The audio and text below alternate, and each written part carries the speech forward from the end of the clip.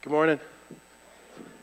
Glad you guys could be here. Good to be with you guys. If it's your first time here, my name is Ricardo Stewart. I'm one of the pastors. I get an opportunity to do a bulk of the preaching, and we'll continue to do such this morning. So if you have a Bible, turn to Ephesians chapter 1. That's where we're going to be at this morning.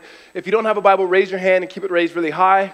One of our ushers will walk down the aisle and get you a copy of God's Word. And then if you don't own a Bible, please keep the one that we are handing out as our gift to you so that you can grow in understanding and a knowledge of Jesus.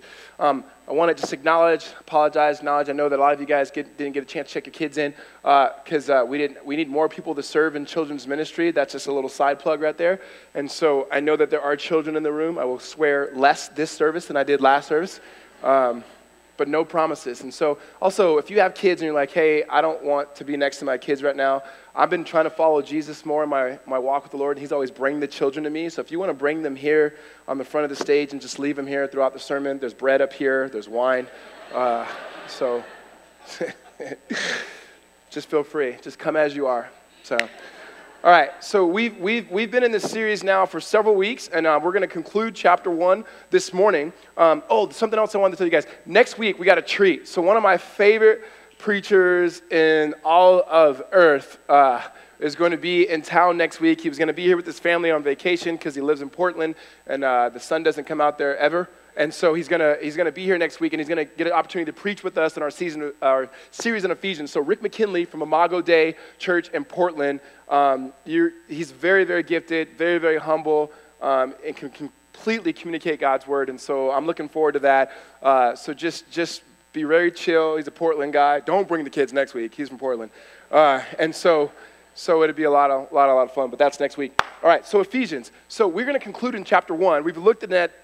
Verses 3 through 14 for 4 weeks. We're going to look at this section for a week. And this particular section, I just want to let you know, 15 to 23, what we just heard read, it's a prayer. Okay, so keep in mind, it's a prayer. We're going to try to explain what it is that Paul is praying here, but I don't want it to be an academic exercise. We want to be able to understand and hear what it is that Paul is praying for the church in Ephesus, and thus now the church for today. So Ephesus would be modern-day Turkey and the surrounding areas around there, and then what that means for us today. And so we're going to get a chance to look at that this morning. But before we do, let's pray. Let's ask the Lord by his Spirit to open up our eyes to see the text that we may understand what it is that he has for us as a community this morning. God, we thank you. I thank you, Lord, for the many things in which you give us. And in fact, Lord, so many things that we have in this world are good things that sadly, Lord, we make the main thing. And so, God, we just ask right now that you would distract us from our distractions. That just even in this moment, Lord, as we worship together, as we worship with the children and babies and just all of us together, Lord, that we be able to see the exalted Christ. God, that you would humble our hearts and our lives, that we may be able to experience you. God, we pray, Lord, that you would lead us and that we'd be led by you as we hear and as I speak. I pray for those in this room, Lord, who have never trusted in you, Lord, that you would do that work, God. And then for the rest of us, Lord, that we would humbly submit to you. God, we'd be amazed by who you are. And not that you would just do something new, you would just reveal to us how good you've always been. God, we ask that you would just open up your word in ways, God, that we may see, trust, and follow Jesus. God, we praise you in Christ's name. Amen. So in 7th grade, I just want to go back to 7th grade right now. In 7th grade, we had this girl come to our school. Her name was Stacy, and she had come from this very rich private school, very rich private school. It was very rich and private. And so when she got to our school, it was like a very normal public school. She just had certain things that she had picked up from her private school that she would do. In fact, every time she would give an answer, she would stand up and talk to the teacher. And the teacher would be like, hey, you don't have to stand up and do that. She'd stand up and she'd give an answer. I didn't like her at all, first of all, right? And here's why. You don't like people that can do things way better than you, right? Yeah, some of you guys are like, no, I don't know what that's like. You're the person that no one likes. And so that you're probably really good at things, right? And so she just was so smart and I don't think she was arrogant. I just think it was the way that her school had taught her. Every time the teacher would do anybody know this answer? She would raise her hand, she'd stand up, well, and she would say, well, Mrs. Spellman. And she'd always say her name, and I'm like, why are you doing? I was making fun of her, look at her, she's going to stand up again, right? That was just part of the culture she had at the schools she had gone to, that she was taught that whenever she would give up and get an answer, that she would stand up and she would give an answer. It was just the way that her school culture was. Side note, this morning, I was curious, and I thought, I wonder what she's up to today, right? And I don't have like social media or anything. And honestly, she left our school after 7th grade, never really seen her again. I think she was like, this public school thing doesn't work. And honestly, she was right. I mean, we turned out all right, but it could have been better, I'm sure, right? So I Google her, and she is like one of the leading surgeon doctors like in New York City and so forth. And it was like clear she should have never been at our school, right? We were all going to turn out to be just average people. Her, she's running the world. She's probably standing up all over the place right now, right? Side note, right? The point is, her school had taught her a certain way, even though she had come to our school, which we didn't have to stand up and talk, and the teacher would say over and over again, you don't need to stand up and talk. She was so influenced by that other life that she had at the school that it took her a while to adapt to our particular culture. Now, here's what Paul is doing. As Paul writes to the people in Asia Minor, as he writes to these men and women, he understands the culture of which God had saved them in. Meaning, God does not draw people to himself and then take us out of the culture. You can never leave culture, right? When people say, I'm in this world, but I'm not out of this world, I get what you mean, but you're actually in the world, right? Like you still live here, you still breathe the air, you still go to the same schools, you still listen to the same shows, even if they're Christian versions of the shows or just worse version of the same shows, right? So we're in a particular culture, and so Paul, when he writes to these people, he understands their culture. He's been there before. If you read in Acts chapter 19, we see Paul is there in Ephesus, and their culture, where their shaping was one of magic and arts. There were a lot of bowing down and worshiping the gods of their day, the particular temples that were there. And they believed that they were drawing influence or power from these gods, from the magic and from the art. And they were very powerful. Paul is not saying that's not power. He's saying, no, it is powerful, but I'm trying to show you that there's a greater power in Jesus who you've given your life to. And here's the other thing we need to understand is just because we accept Jesus into our hearts, that doesn't mean that we've accepted Jesus into our vocations, our relationships, our politics, our sexuality, and so forth. Meaning we still need to have a world and life view that we're able to look through and live through the lens of the death and resurrection of Jesus Christ. So unless you were raised in a family in such a way that taught you the morals and values of Christianity in a way that was full, most of us come to Jesus and we know our sins are forgiven, we know that he loves us, we know a few things about Christ, but we don't know how that is to affect the way that we think about recreation, that we think about work, that we think about men and women. There has to be a shaping of it because whatever culture we were in, we're going to naturally gravitate towards that particular culture. And so as Paul talks to the Ephesians, he talks through them throughout time by the Spirit to us. That we may be able to understand that we're not swimming in an cultural place. We are swimming in waters that are pulling and pushing us away from the center in which we draw from the power of Jesus. So as Paul starts here, he's praying that we would actually be deep in our most center-set position, and that is in Christ Jesus. And there's a few things that we'll be able to see here from Paul, but first, let's go ahead and start in verse 15, where we're reading here. He says, "For this reason, because I've heard of your faith in the Lord Jesus and your love toward all the saints, I do not cease to give thanks for you, remembering you in my prayers, that the God of our Lord Jesus Christ, the Father of glory, may give you a spirit of wisdom and of revelation and the knowledge of him." So Paul starts off this section and he says this, for this reason. That's the same thing as, and if you have a different translation, it may say, therefore. Now I say this all the time and you're going to get it, and you say, what is the therefore? Therefore. There's like, some of you are like, that's lame, he always does that, but you know what? I guarantee you're going to teach somebody else the same thing. Thank you. And so you have the therefore. What is the therefore? And that usually the writer is connecting something he's about to say with something he previously said. What he previously said, 3 through 14, we spent 4 weeks on it, so hopefully you know a little bit about it, is that God himself in Christ is uniting all things, heaven and earth. Like that's his big picture. and that we are participating in that by faith in Jesus, in which he's called us, we've been chosen in that we've been adopted into his family, that we've been redeemed off the slavery of sin, that we've been forgiven of our penalty of sin, that we will always belong to God, and he's given us the Holy Spirit as a seal of approval and acceptance, that he's saying this big picture of what God is up to in the world. In fact, this is the theme of all Ephesians, that God is working decisively in Christ to unite and reconcile all things. Later, he's going to talk about what that looks like racially. We're going to spend 3 weeks on that. Buckle up. And then he talks about what that's like in the church, what that's like relationally and so forth. But now he's saying all things. And then Paul starts off 3 through 14. It's praise. That whole part, that 3 through 14 is one long sentence in the Greek and in the Greece of praise. It's just praise. It's adoration for who God is. This next section is prayer. And what Paul is doing, he's modeling for us what true Christian formation or discipleship looks like. It's centered around praising God and prayer. Not just reading a bunch of books, praising God and prayer. Not just showing up at church, praising God and prayer. The people of God, for all of history, have been about praising God for who he is and what he's done, and then praying to this God. All right? So he models it for us.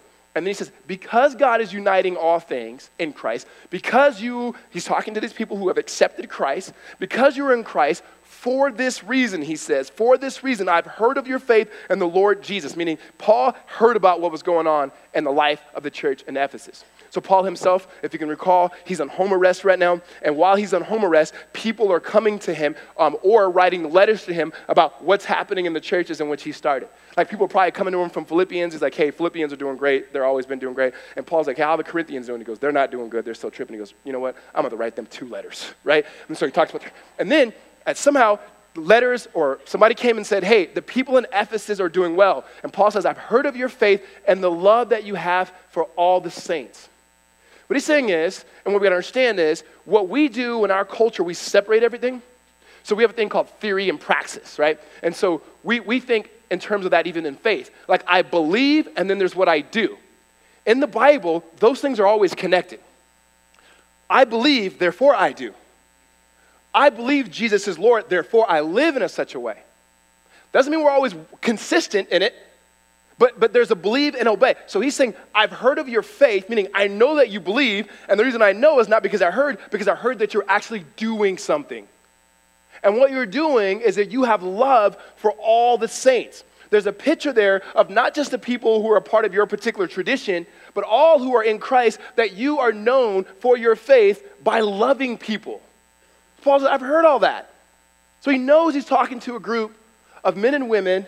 He's writing to a group of men and women who trust in Jesus. And he continues and he says, I do not cease to give thanks for you, remembering you in my prayers, that the God of our Lord Jesus Christ, the Father of glory, may give you a spirit of wisdom and of revelation and knowledge of him. So when he says, I continue to remember you, the language there is, every time I think of you guys, I pray for you. Like, think about that. Every time you think of a particular people, you pray for them. He just said, I'm praying for you. And it's not like Paul is saying, I do nothing but pray. Guys, I haven't eaten in years because I've been praying for all of you guys. Paul's like, no, I'm eating, right? But when I think of you, I pray for you. And here's what I'm praying for you. Now we get into the heart of it. He goes, here's what I'm praying for you. Everything that I just wrote about, 3 through 14, I'm not praying that you just kind of understand that. I'm praying that it gets worked into the community of your life. I'm praying that it gets worked in every detail, every mundane thing, the highs and lows, the experiences of your life. That Christ truly and his work on the cross and through the resurrection gets hammered into your life. Because I'm praying that you have a spirit of revelation, of wisdom, right? And Paul, we've said this before, is a Jewish man writing, and he can't help but understand how everything in the Old Testament has its movement towards Christ and its fulfillment in Christ. So when he says a spirit of wisdom and revelation, he's saying that God would reveal himself in wisdom to you that you may know how to live. That you may know that in your particular culture, it's caused you to metaphorically stand up in certain ways. And Paul's saying, but now in Christ that you'd have wisdom to see through his eyes and ways in which you might know better how to live in light of what Christ has done on your behalf. Because I'm praying for that wisdom. And the wisdom literature in the Old Testament of the Proverbs, of the Psalms that we begin to read, he's saying all of that finds its fulfillment in Christ Jesus, who just not personifies wisdom, but embodied wisdom here in his life and his death and his resurrection. He goes, I'm praying that you have this wisdom. Here's what he's not saying. He's not saying, you don't know God, and I'm praying that you might know God. He's saying, you already know. I'm just praying that you know more. That's something we don't understand. You already have the Spirit. I talked about it in verse 14. I'm praying that you have more of the Holy Spirit. That you have more of the Spirit in such a way that doesn't just show you that you're God's possession, but how to live your life being filled and flooded with the Holy Spirit. That you may have that sort of wisdom to be able to make decisions in the world and the context in which God has you. So for us, it's here in Tempe or whatever city you live in around Tempe that we may have a spirit of wisdom, of revelation, that God will reveal himself afresh in Christ Jesus. Now, this is helpful for us when we begin to understand what Paul says next. Here's what he says. The spirit of wisdom, of revelation, in the knowledge of him. Now, again, Paul, he's Hebrew. When he says knowledge, he has a Hebrew understanding of knowledge, not Greek. Most of us, we have a Greek understanding because we live in the Western world. And when we hear knowledge, it's usually information. And that's the way we do Christian discipleship, unfortunately, that we think that's why we do education, that's why we do a lot of things. If I give you more, if you know more, then you'll do more. If there was a way to take a test of how much Christians, like the average person in this room, those of you in this room who are Christian, how much you actually know about God and how consistent you act towards what you know. Do you think it'd be equal? And if you said yes, you're a liar. Right? None of us. But we think somehow if you just know more, that's how change happens. Well, that's not what Paul's talking about. When he says that he's praying for a knowledge of him, it's that we would have an increased knowledge of God. And it has more to do with experience. So it's not just knowing about God and about knowing things about God. It's not just reading books, nothing less than that. But it's now going, I experience it. That I can actually talk about these things. I remember the first time that I was a young pastor, and I'm still a young pastor, just in case you wanted to know. I had 0 kids, and someone was like, hey, will you go teach this class on parenting? And I immediately was like, yeah. Read some scriptures, read a book, came, and was talking about parenting. And then this guy said, I forgot the question he asked me, but he asked me something about parenting. And I'm like, no, I don't know that because I don't have any kids. Anyway, another question. I'm like, listen, guys, I'm just here to tell you what the Bible said in this book that I read. And this guy was kind of like, I don't want to listen to you no more. I'm like, yeah, I wouldn't want to. You're right. As opposed to going, I don't know what I'm talking about here, but here's what the scriptures say. How about you enter in and tell me what you've experienced through God's scriptures and being a parent?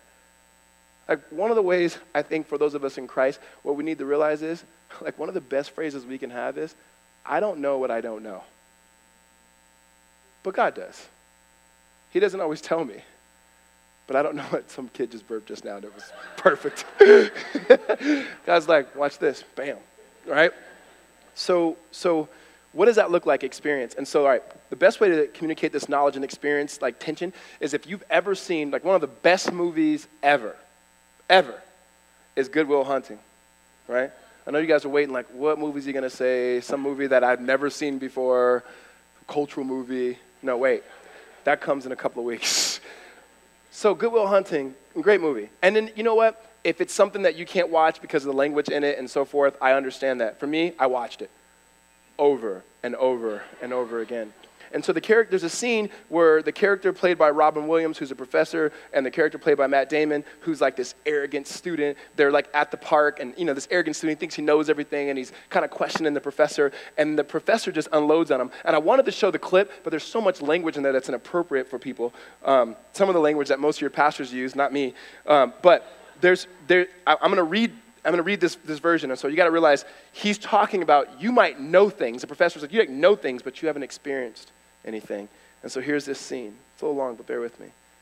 If I asked you about women, you'd probably give me a syllabus of your personal favorites. You may have even been late a few times, but you can't tell me what it feels like to wake up next to a woman and truly feel happy. You're a tough kid. I ask you about war, and you'll probably say, throw Shakespeare at me, right? Once more into the breach, dear friends, but you've never been near one. You've never held your best friend's head in your lap and watched him gasp for his last breath, looking to you for help. And if I ask you about love, you'll probably quote me a sonnet, but you've never looked at a woman and been totally vulnerable.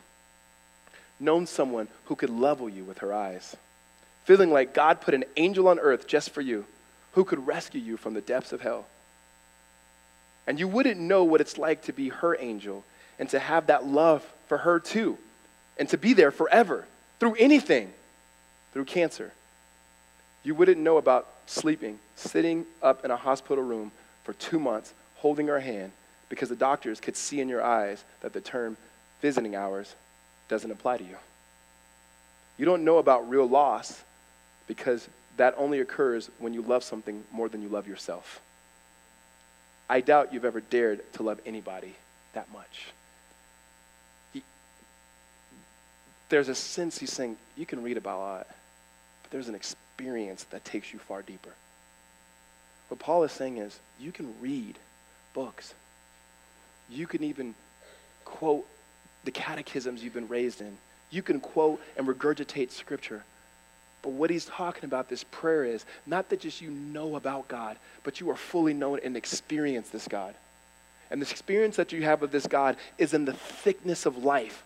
The one who is okay with loss because he knows what it's like to dare to love because he was willing to lose his son in order to welcome us in. That we have this sense of understanding this God when our own doubts, at those of us who have faith, are deeper than the Grand Canyon in itself.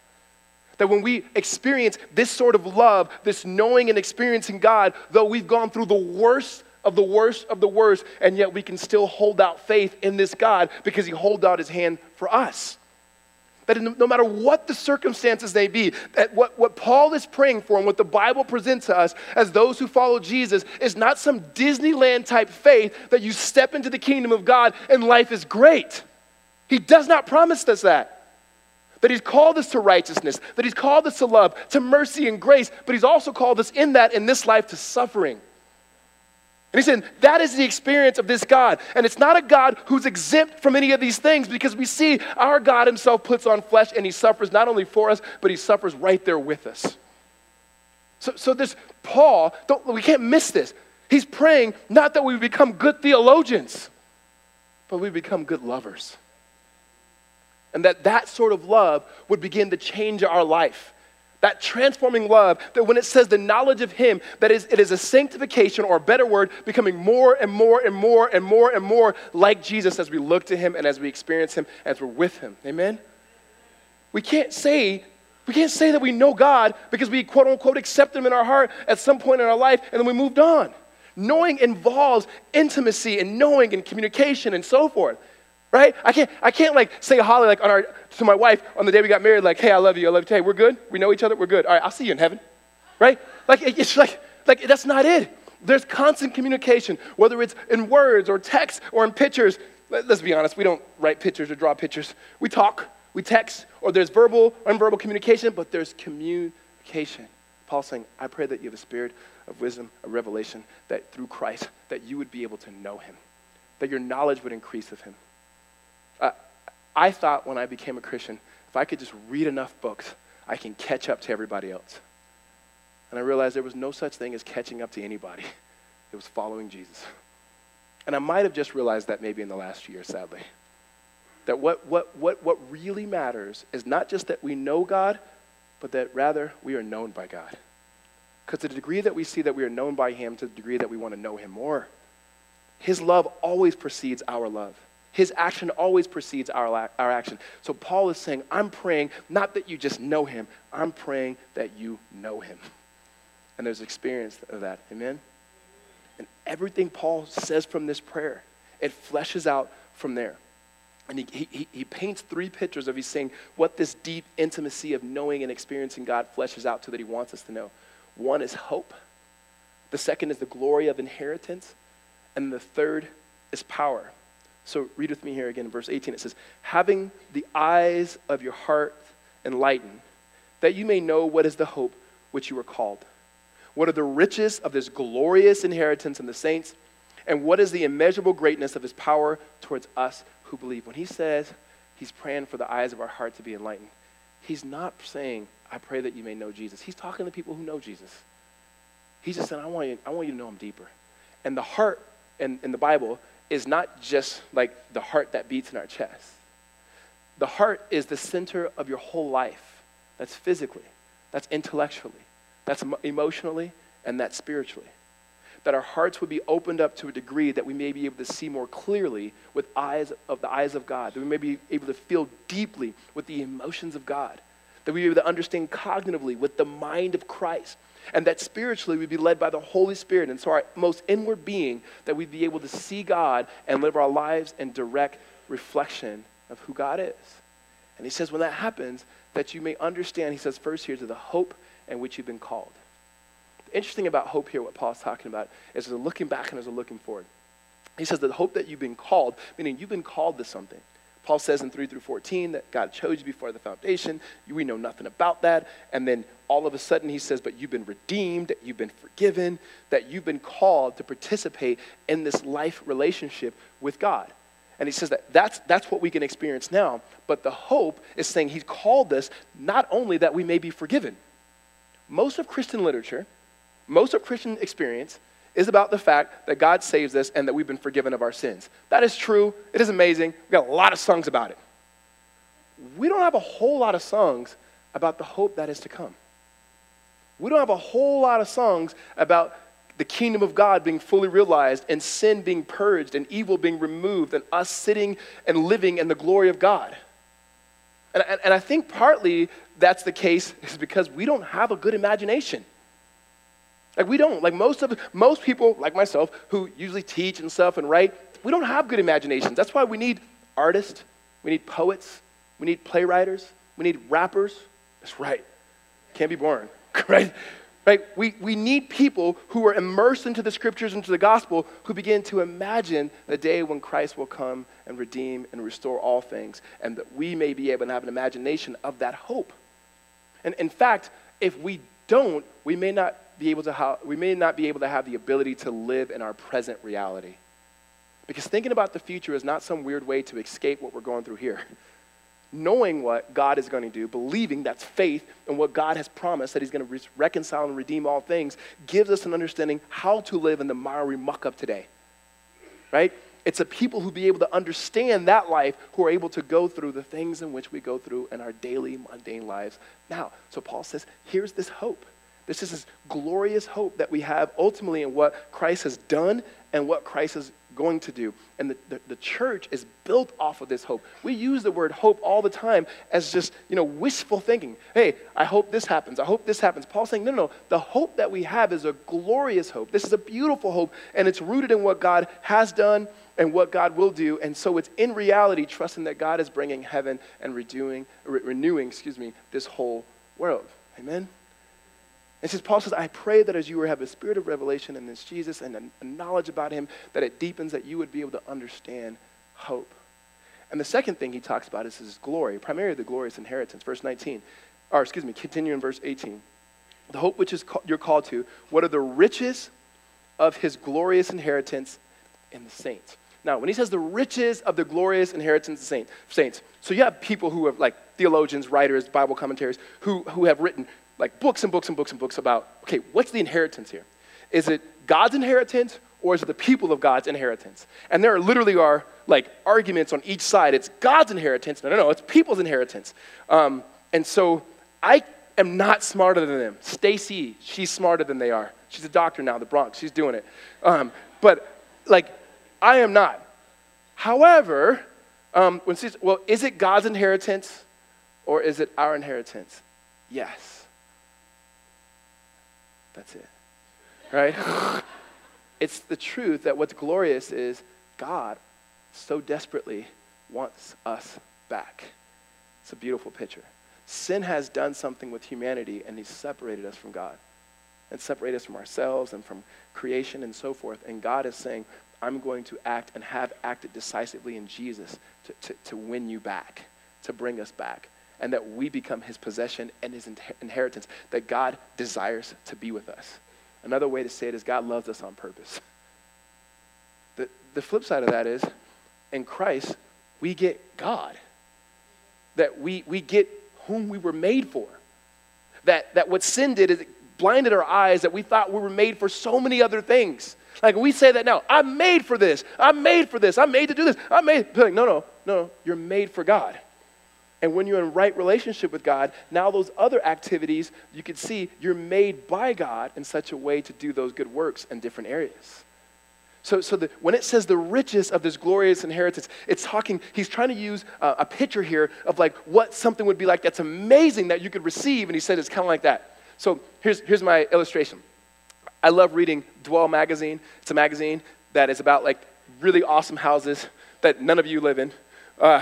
And it is just an amazing, like I just love the picture of it. And it's usually like houses in obscure places, big, huge houses that like by architects that only work with people that none of us know. And so look, one of the houses was on the ocean. Like think of this beautiful house, right? Imagine this. Beautiful house, glass, like windows everywhere, and not like a window, like the whole house, right? And it's on the ocean. The master bedroom sits on top of everything else. There's no curtains or blinds because you don't need privacy because what's in front of you is the ocean, right? And the way it works is you wake up in the morning to the sun. You're like, the sun comes up. You're like, oh, the sun's waking me up. Hey, baby, get up. Let's do this. We are doing it right now, right? This is a different, probably words choice would have been better than that. That's all right. It's all right. It's all right. Right? Right? Right? Right? Glorious inheritance. So you guys got to grow up. You guys got to grow up. Can't take you guys anywhere.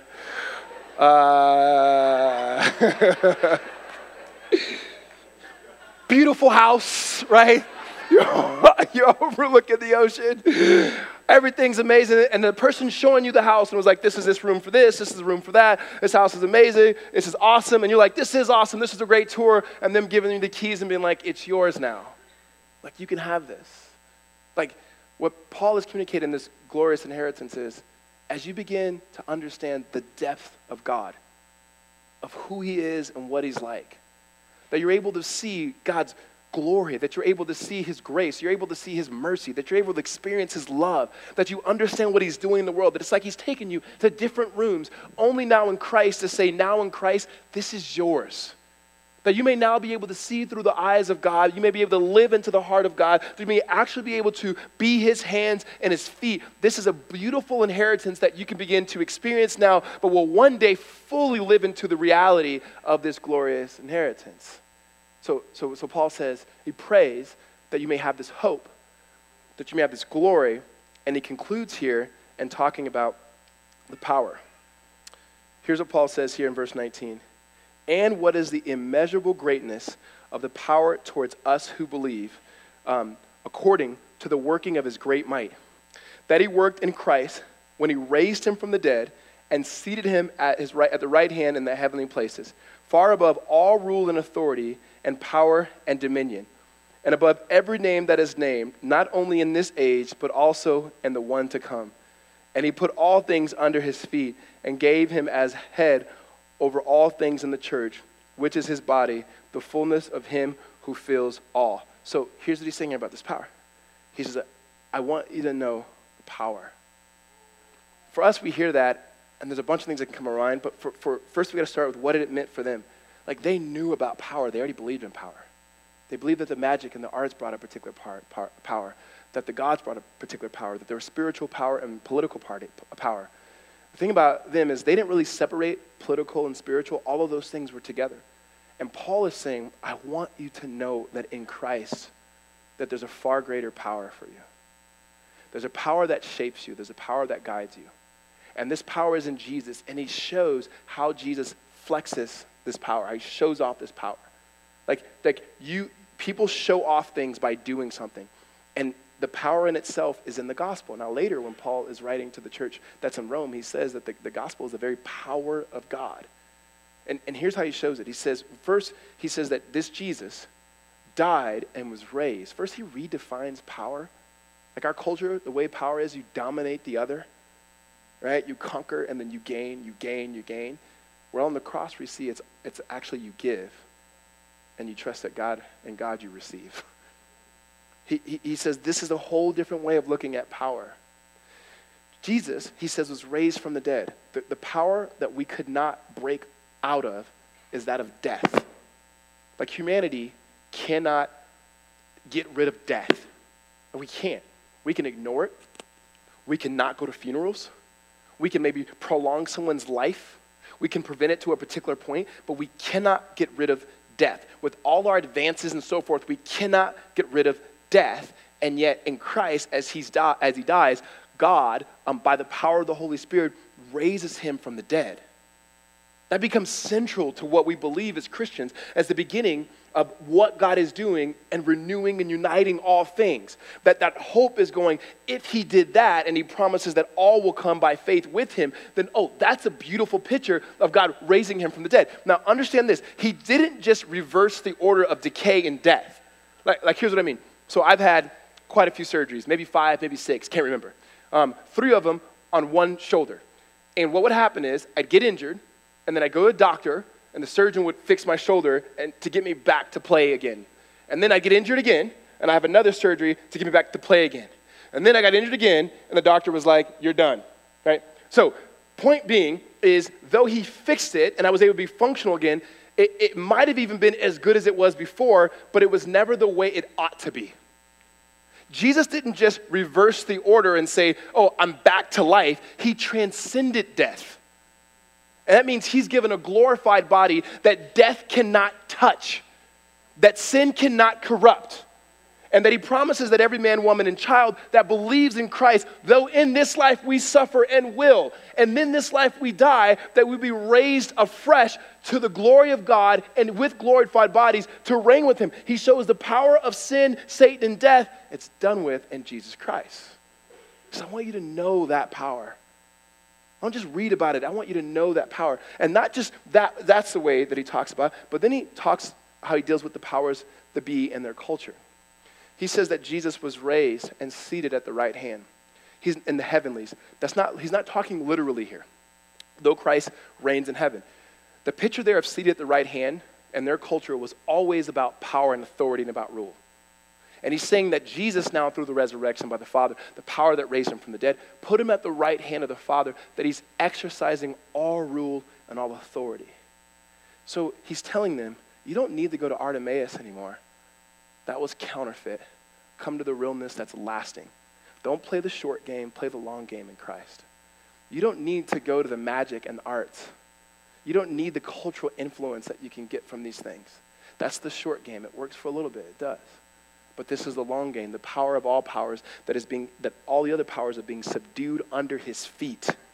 Okay, for us in our day, we shouldn't be bellyaching about getting political power.